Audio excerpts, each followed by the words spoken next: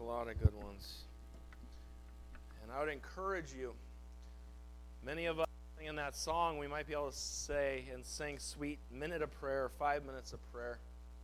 And I know it's not something, not overnight do you pray for hours on hours.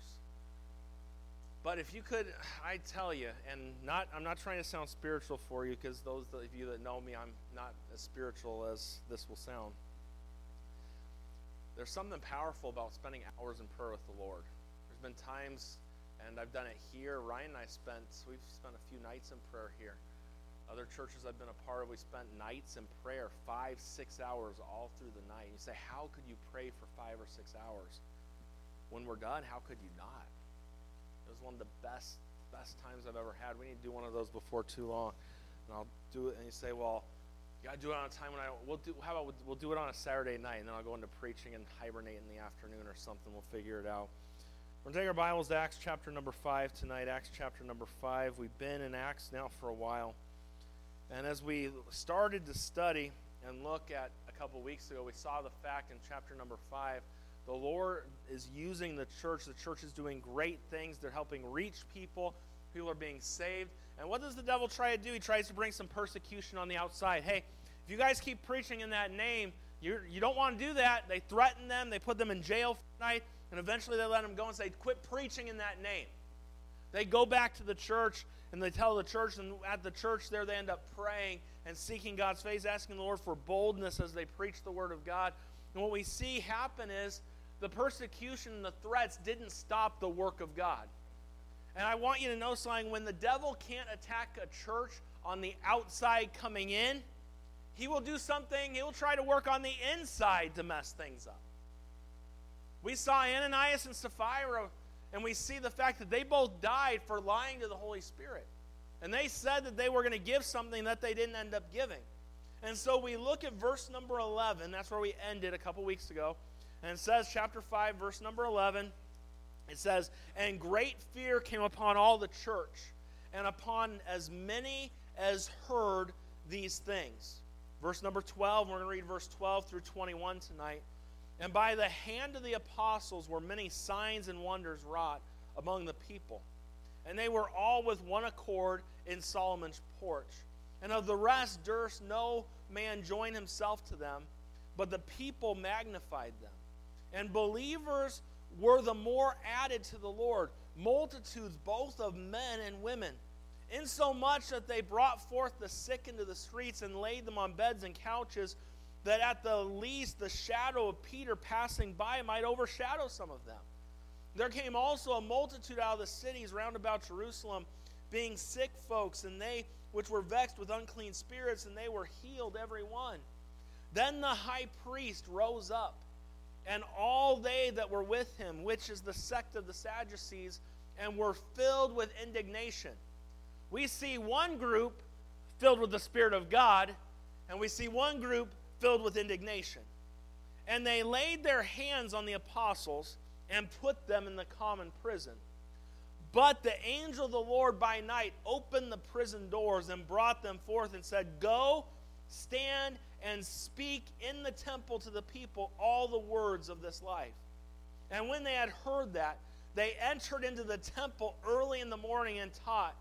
But the high priest came, and they that were with them, and called the council together, and all the senate of the children of Israel, and sent to the prison to have them brought. They were already there. You see, Satan's going to try his best in the early church, as we see here. He wanted them to stop, and they didn't. We see there was some tough times inside when you have 2 of your own members die because they lie to the Holy Ghost. It changed things. But we see that the work of God continued. And I want to talk about tonight, and I want to preach on this thought, the work continues. The work continued. We saw how this church, there was this, it was like a cycle that would take place. This circle. Prayer, power, preaching, and then persecution. Prayer, power, preaching, persecution. It's a constant circle. That's the way it worked. And when we think on these things, what happened? They would return to prayer. So think about this. They were told not to preach anymore. What'd they do? They got with the church and they prayed. The power was there. They preached. And then we see what happened with Ananias and Sapphira. That was a form of persecution in its own way. We see they pray. We see it keeps happening. God's work continues. But may I just remind you something? What we saw was the Holy Spirit of God was quenched by Ananias and Sapphira. And when we think about that and we really think deep on this, God didn't want that to happen. If God's going to work, we have to let the Holy Spirit do his thing. We don't need to lie to the Holy Spirit. He knows already, right? Like Ananias and Sapphira, really? You think you're going to lie to the Holy Spirit? But what we see with the early church, this got their attention. The Bible says that they had great fear. They were, and didn't we talk about this morning, one of the things that we need today in the church? Today in 2022, we need to honor all men. Are we still on the same planet? That was this morning. That was just a few hours ago. I hope you didn't forget all that. Honor all men, love the brotherhood, fear God, and honor the king. They needed a good dose of a reverence for God, because it doesn't matter who you are and where you are, we get accustomed to what we're used to, right? Just like this morning, several people walked into the auditorium. Pastor, it's so cold in here. It's so cold. So I turned up the air 2 degrees for them because I had multiple people tell me that. And then by the end of that same service, the ones who told me they were cold are sitting back there with their paper, their handout, waving it in front of their face in that first service. See, you can get accustomed to it. I never got accustomed to the cold when I lived in Chicago. But it's all relative. I came back to California from Chicago and Montana, and I said, I'm never going to buy a coat again, because I'm never going to need it. Because when it got to be 40 degrees in Montana or in Chicago, I wore my shorts outside and a t-shirt. Because literally, it was that cold the rest of the year. But now it gets to be about 55 degrees, and I'm like, oh, I'm cold now. You get used to what you're in. They got used to the Spirit of God. They got used to God working. And I believe, though I believe Satan didn't want it to be for good, I believe what took place actually helped the church in the long run. Because we can never get so familiar with God that we don't reverence him for who he is. We never should you say, but he is our Heavenly Father, and he loves you tonight. But he is the living God. He spoke the very world into existence. There should be a reverence for God like no one else. But we grow too accustomed to him. The way that we talk to him in prayer. We don't talk to him as if he's the King of Kings and Lord of Lords. We talk to him as if he's that genie in the lamp. I need you to do this. Not who he truly is. The Bible tells us in Proverbs 9, verse number 10, that the fear of the Lord is the beginning of wisdom. And the knowledge of the holy is understanding. You see, their perception of God was changed when they saw what took place with Ananias and Sapphira. And so as we dive in tonight, we look at these things. I want us to see, number one, as we dive into the message tonight, the power of the Spirit returns. Now, it wasn't there for a little. That they had a lot of things going on in that church. We look at verse number 12, and the Bible says, of the chapter where we're at, and my Bible is on the other page, and by the hand of the apostles were many signs and wonders wrought among the people. And we see, well, what took place here? We see letter A, the fact that we see the miracles the apostles performed. There are many miracles that took place. And as we think about the miracles that take place, think about the fact the Bible tells us in 1 Corinthians 1:22, for the Jews, they require a sign, and the Greeks seek after wisdom. And you got to understand, the Jews needed to see signs. That was part of it. And that's why we don't need a sign today. We have the Word of God. The Word of God is complete for us today. And the apostles had been given gifts, and the Bible says that they healed every one of those people here. And we talk about this, the apostolic gifts. We don't have those gifts today. I can't walk down the street and heal everyone going down the street. Now, I know there are people who claim to be faith healers out there, but if they really were, they should go to every hospital and every children's hospital around and heal all of them. We don't have faith healers today. But we see the fact that the miracles that they performed, it was meant so that they could see these things, and so that they could see that this is real. This is not something made up. And we see a lot of Jews turning to Christ. You see again here, and many believe, men and women, at this time. And we see the fact, we see that the gifts were there. We also see letter B. Letter B, we see the church was in one accord. Do you ever notice how the Spirit of God and a church filled with the power of God, how they're always in one accord? The unity that is there. And the same unity that marked the disciples waiting in the upper room in one accord, waiting for the Holy Spirit to come, is the same power and the same Spirit that was there at this time. And may I just help you out and remind you for ourselves tonight, you got to understand, when a church is divided, you cannot expect God to work in a church where it's divided. The Spirit of God can't work. We talked about it in the past. We talked about it a few weeks ago on Sunday morning. Remember, we're supposed to put a lot of things away, right? Relational issues that we have, and then we need to crave and seek God's Word. You can't be craving the Word of God and be craving sin at the same time. It doesn't work that way. You're going to crave one or the other. In the same way, you cannot have a church that's in one accord and the Spirit of God working if you're a church divided. You never see a divided church doing anything for God. And may I just remind you, Satan would love for the church to be divided. That's why Jesus said, "By this shall all men know that you're my disciples, if you have love one toward another." There's going to be differences of opinions. There's going to be things that come up. But may I just remind you tonight that a sign of a Spirit-filled church is a church that is unified together and of one accord. May I remind you tonight, we have lots of different opinions in this room. We have lots of different ideas in this room. But we have a mission in this church. It's on the wall. You can see it every time you come in. Our mission is to exalt our Savior, to edify the saints, and to evangelize the sinner. That is our mission. And we should all, as part of this church, be unified on that to get the job done that God's called us to do. But I just don't, someone hurt my feelings. I get that, and I know your feelings matter, but it takes away from the mission. And if Satan can get your eyes off the mission, he's doing a good job at succeeding. So get along. And if you're one of those that hurts everyone else's feelings, stop hurting their feelings. Be nice. That's all I'll say about that. Let's go on.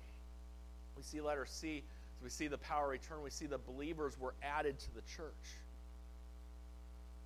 Now, something that's very interesting as we look with me at verse number 13. It says, "And of the rest there's no man joined himself to them, but the people magnified them. And believers were the more added to the Lord, multitudes both of men and women." And what did they do when they came to the Lord? They went and brought others to Jesus. That's the way it's supposed to work. May I just put a little plug in here before we go a little deeper? Your job as a Christian is not to sit on your blessed assurance and do nothing with it. Your job is to take what someone gave to you from the Word of God and take that and share that with someone else and give that to them and get them to grow in the Lord. That's our job. And we see that's what these early believers did. They got saved, and what they do, they went out and got someone else and said, "Hey, you need to know about this guy Jesus. He's amazing. He's awesome. He's changed my life." That's what we need today. We need the people of God. When's the last time you told someone about Jesus? I hope it was just this last week, maybe even yesterday, maybe even today. When's the last time you told someone about Jesus? We see that believers were added to the church. As we continue looking here tonight, we see that the church, the power returns and the power is moving in the church. And may I just say something before we go further? The power after Jesus Christ died on the cross, the power never leaves. But us being in tune to that power depends on what we do. It's just like you look in this room, this keyboard over here, there's power here. There's power. But this plug doesn't have to be plugged in. And there are a lot of powerless Christians because they're not plugged into the Spirit. And the problem is in the early church, when you had this Ananias and Sapphira thing take place, they weren't plugged into the power source. It got things a little messy for a little bit of time. But what do we see? We see they got back to it. And the power source is always there. So may I just remind you, I say the power returns, but in all reality, the power never leaves. The power is always there. It comes down to if we're connected to that power or not. Now let's continue on tonight. We see that after the power returns, we see number 2, that the persecution also returns. And when we look at this, what do we see happen? We look down at verse number 17, and we see the Bible says, then the high priest. Now, we all know the high priest, right? What a great fellow, right? Isn't he just one of those great guys? No. He hated Jesus. He destroyed Jesus, he thought. He wanted nothing to do with Jesus. And we look here, and it says that when the high priest rose up and all they that were with him, which is the sect of the Sadducees, they were filled with indignation. They despised what was taking place. We see, as the persecution arose, we see letter A, the fact that the high priest was upset. Now, isn't it, now we look at this and we think about this. Why should the high priest have been upset when people are turning to Jesus? Isn't that what it's all about? That is what it's all about. But just because you call yourself religious and you call yourself a priest doesn't mean you got everything figured out and got it all right. They didn't have it all right. Not at all. And this guy he was power hungry for himself. He was trying to build a name for himself, not a name for Jesus. And as we look at this and we think about these things, and you'll notice, look what it says there. Then the high priest rose up and all they that were with him, which is the sect of the Sadducees. Do you know if you look up that word sect right there, it can be translated as heresy? That word literally means heresy. It's a little thought there for you. They hated Jesus. This was the opposition. And think about this. The religious people were the ones who caused the greatest persecution. And as we look at this, we see not only was the high priest upset, and as I said, you're either filled with the Spirit or you're filled with something else. That man was not filled with the Spirit. He was filled with something else. But we see after that, we see letter B, that they imprisoned the apostles. Here we go again. They were placed in the common prison for preaching the gospel. And I mentioned it this morning. We talked about in the message this morning that when it comes down to obeying men or God, when it comes to the things of God, we obey God. But there are consequences at times for doing what God would have us do. And the apostles knew here it didn't matter what the high priest said, what this group of the Sadducees, what they said to them, they were going to preach and teach Jesus Christ. And they are willing to suffer whatever they needed to follow the Lord. I had someone ask me this afternoon, they're like, so after your message, they said, it was a good message, I had a question though. So what about when the government mandates you to take a vaccine? Do you do that, yes or no? And I gave some personal thoughts on that, and I'm just going to throw these out for you. All that this does, and if you study the Bible very much, when you see that they could possibly make a vaccine mandatory and make you have a passport to go in places and do all these things, it shows how easy the mark of the beast will be to put in place. People disappear. There's fear. We have to band together. And if you have this mark, you'll be able to go shopping, you'll be able to do all these things. We'll be together on this. And they'll just do it, or on wherever it's going to be. Say, what's it going to be? I don't know. Maybe you already have it in your wallet, that little chip on your credit card. Who knows? Maybe it's a barcode. Barcodes have a 6 in the beginning, 6 in the middle, and 6 at the end. Maybe they're going to print it right across your head. I don't know. I will tell you this. I believe when it comes down, the government doesn't have a right to tell you what you can do with your body. That's between you and God. And there are people that think that vaccines are good. Wonderful. Do as the Lord leads you to do. There are other people that think that vaccines are straight of the devil. And literally, if they take it, they might, the devil might come out of it. I don't know. And if wherever you stand, you could be on either side of that. But I don't believe it's government's job to tell you what to do with that in that area. That's a God and you decision. You have the Holy Spirit inside of you. So pray and ask Him for wisdom on what you do in those areas. Be well informed. Study things out. Just because one doctor somewhere says this is great, there are other doctors that say this is bad. And which doctor, I don't know. And you can all be your own doctor by just going online and looking at, WebMD. And then let me just help you out tonight. I know some of you go on, I got a bump right here. And I looked on WebMD, and it could be 5,000 different things. I might have a parasite that's sucking out my brains right now as you don't know those things, so don't jump to conclusions. When my mom was younger and her first set of kids, because they had a 15-year gap, my grandma, I was told my grandma there was a book that my mom had from Dr. Spock, and she threw that book in the garbage and told my mom to leave it alone. But now we have the WebMD that does the same thing. And so, I don't even know how I got off on all that there. I got off on that somehow. But they asked me about, I don't believe government should be telling us what to do when it comes to those things. But may I just remind you of something?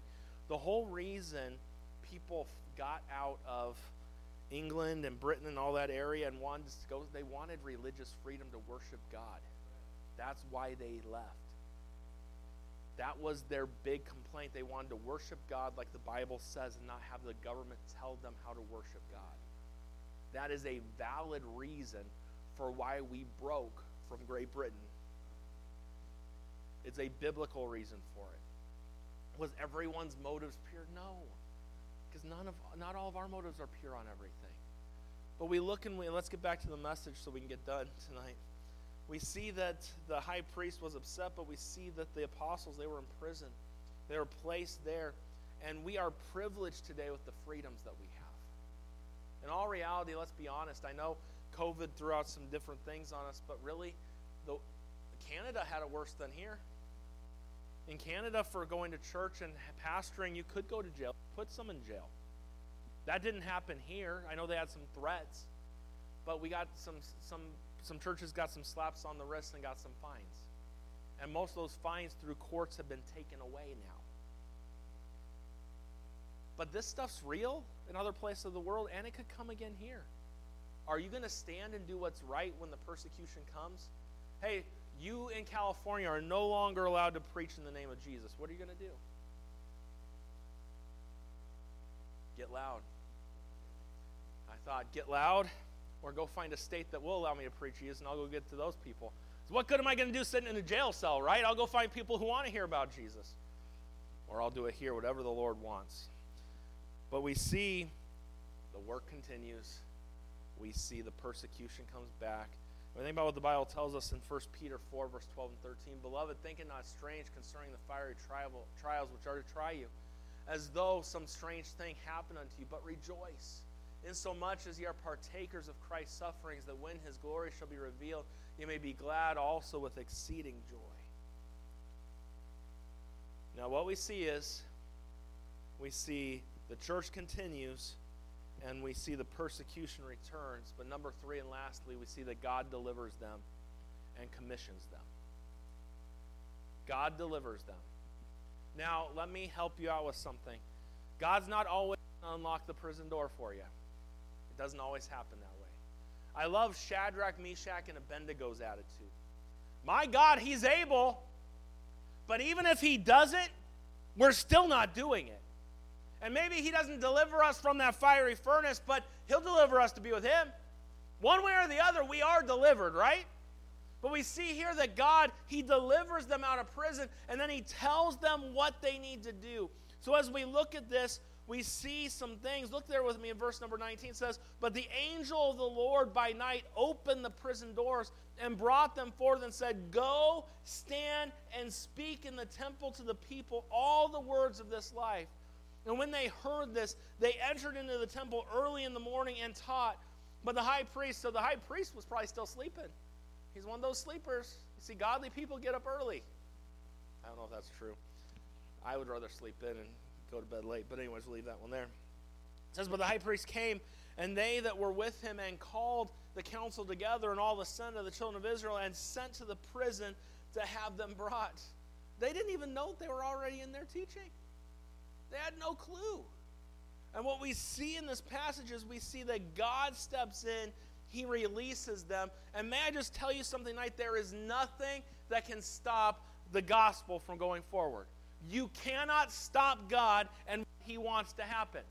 God's mission, God had a goal for this church, and the high priest tried to stop that. It didn't work. The Lord opened the door. The angel of the Lord opened the door, sent them out, and said, now you go and do these things. Now what I think is awesome is they were in prison. And then the angel of the Lord tells them, go back to the temple. The high priest is at the temple. His goons are there at the temple. That's not the place I want to go. But God says, go to the temple. And they obeyed. As we look at this, we see, and it's interesting to me, the Sadducees were a group of people that didn't believe in miracles. But once again, how did those guys get out of jail? The Lord working. As we think on this, the Lord commissioned them with three things. Number one, He told them to go. Go. Look right there in our text. And the angel of the Lord by night opened the prison doors and brought them forth and said, go. May I just remind you tonight that the message from God and His commission hasn't changed? Because Jesus said the same thing before they ever went to prison. And the command is still there for us today. Go. Matthew 28, verse 19 and 20. Go ye therefore and teach all nations, baptizing them in the name of the Father and of the Son and of the Holy Ghost, teaching them to observe all things whatsoever I have commanded you. And lo, I am with you always, even unto the end of the world. Amen. We see God calls them, hey, go. Hey, Christian, may I remind you tonight, we are to go. We are commissioned from God to go. When's the last time you went? When's the last time? Oh, Pastor, that commission was for the apostles. That was for those early Christians. Are the apostles here today? Are they here? Anybody see Peter lately? Or Paul? They're not here. Is the church still here 2,000 years later? Yeah, it is still here. So then who are the ones who are supposed to go? The dead people can't do it. The Christians are supposed to do it. So we need to go. We see they're commissioned to go. Letter B, we see they were told to stand, to take their stand for Jesus Christ. Go, stand, and speak. We see stand and how important it is. And may I just remind you, we need to stand today. The Bible tells us in Ephesians chapter number 6, verse 13 through 16, wherefore take unto you the whole armor of God, that ye may be able to withstand in the evil day, having done all to stand. Stand therefore, having your loins girded about with truth, and having on the breastplate of righteousness, and your feet shod with the preparation of the gospel of peace, above all taking the shield of faith, wherewith you're able to quench all the fiery darts of the wicked. And we see the Lord tells them, the angel of the Lord tells them, you need to go and stand. Hey, Christian, how are you doing on that standing? Do you stand for the truth? Do you stand for what's right? Do you stand for Jesus? Man, when your coworker takes Jesus' name in vain, do you say anything? Or do you cower behind it? I say it all the time. I'm out in public and I hear someone say something about Jesus. This is my phrase. That's my best friend. That's what I say. Let them realize you don't like it when they take God's name in vain. There have been many places that I worked through the years. It's been a long time since I had a secular job, but came very quick. They didn't use those words with me anymore. I took my stand for Jesus. You need to take a stand for Jesus today. Stand up for Jesus, ye soldiers of the cross. We need to go. We need to stand. And then you got to speak. Literally what He tells them. Go, stand, and speak.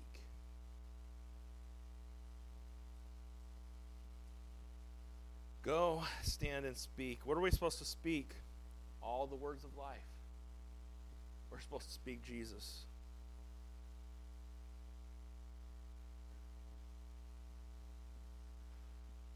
Our governor's doing a great job of speaking. And if you think I was being serious right there, I'm not. But where are the Christians that are standing up and speaking? Hey, don't take my Bible and do that with it. Don't take God's word and make your sin okay. Where are the Christians that are standing up and speaking? We live in a society where everyone else is very vocal about everything they want to be vocal about. But to be a Christian today and to say, no, my Bible says that's not right. So let me ask you a question. They say that we are intolerant of them, right? But are they tolerant of us? No. And they want to abolish all of it, so just stand up and speak the truth in love. And let them know that the Bible's right. We get so scared. If only we could have had what these apostles had. Oh, wait, we do. He's already there. He's already in you. You say, how in the world could they boldly go speak in the temple? It's called the power of the Holy Spirit. And the power of the Spirit's available to every believer. And he will give you boldness when you're filled with his Spirit. We need boldness. We need to stand. We need to go. We need to stand. We need to speak.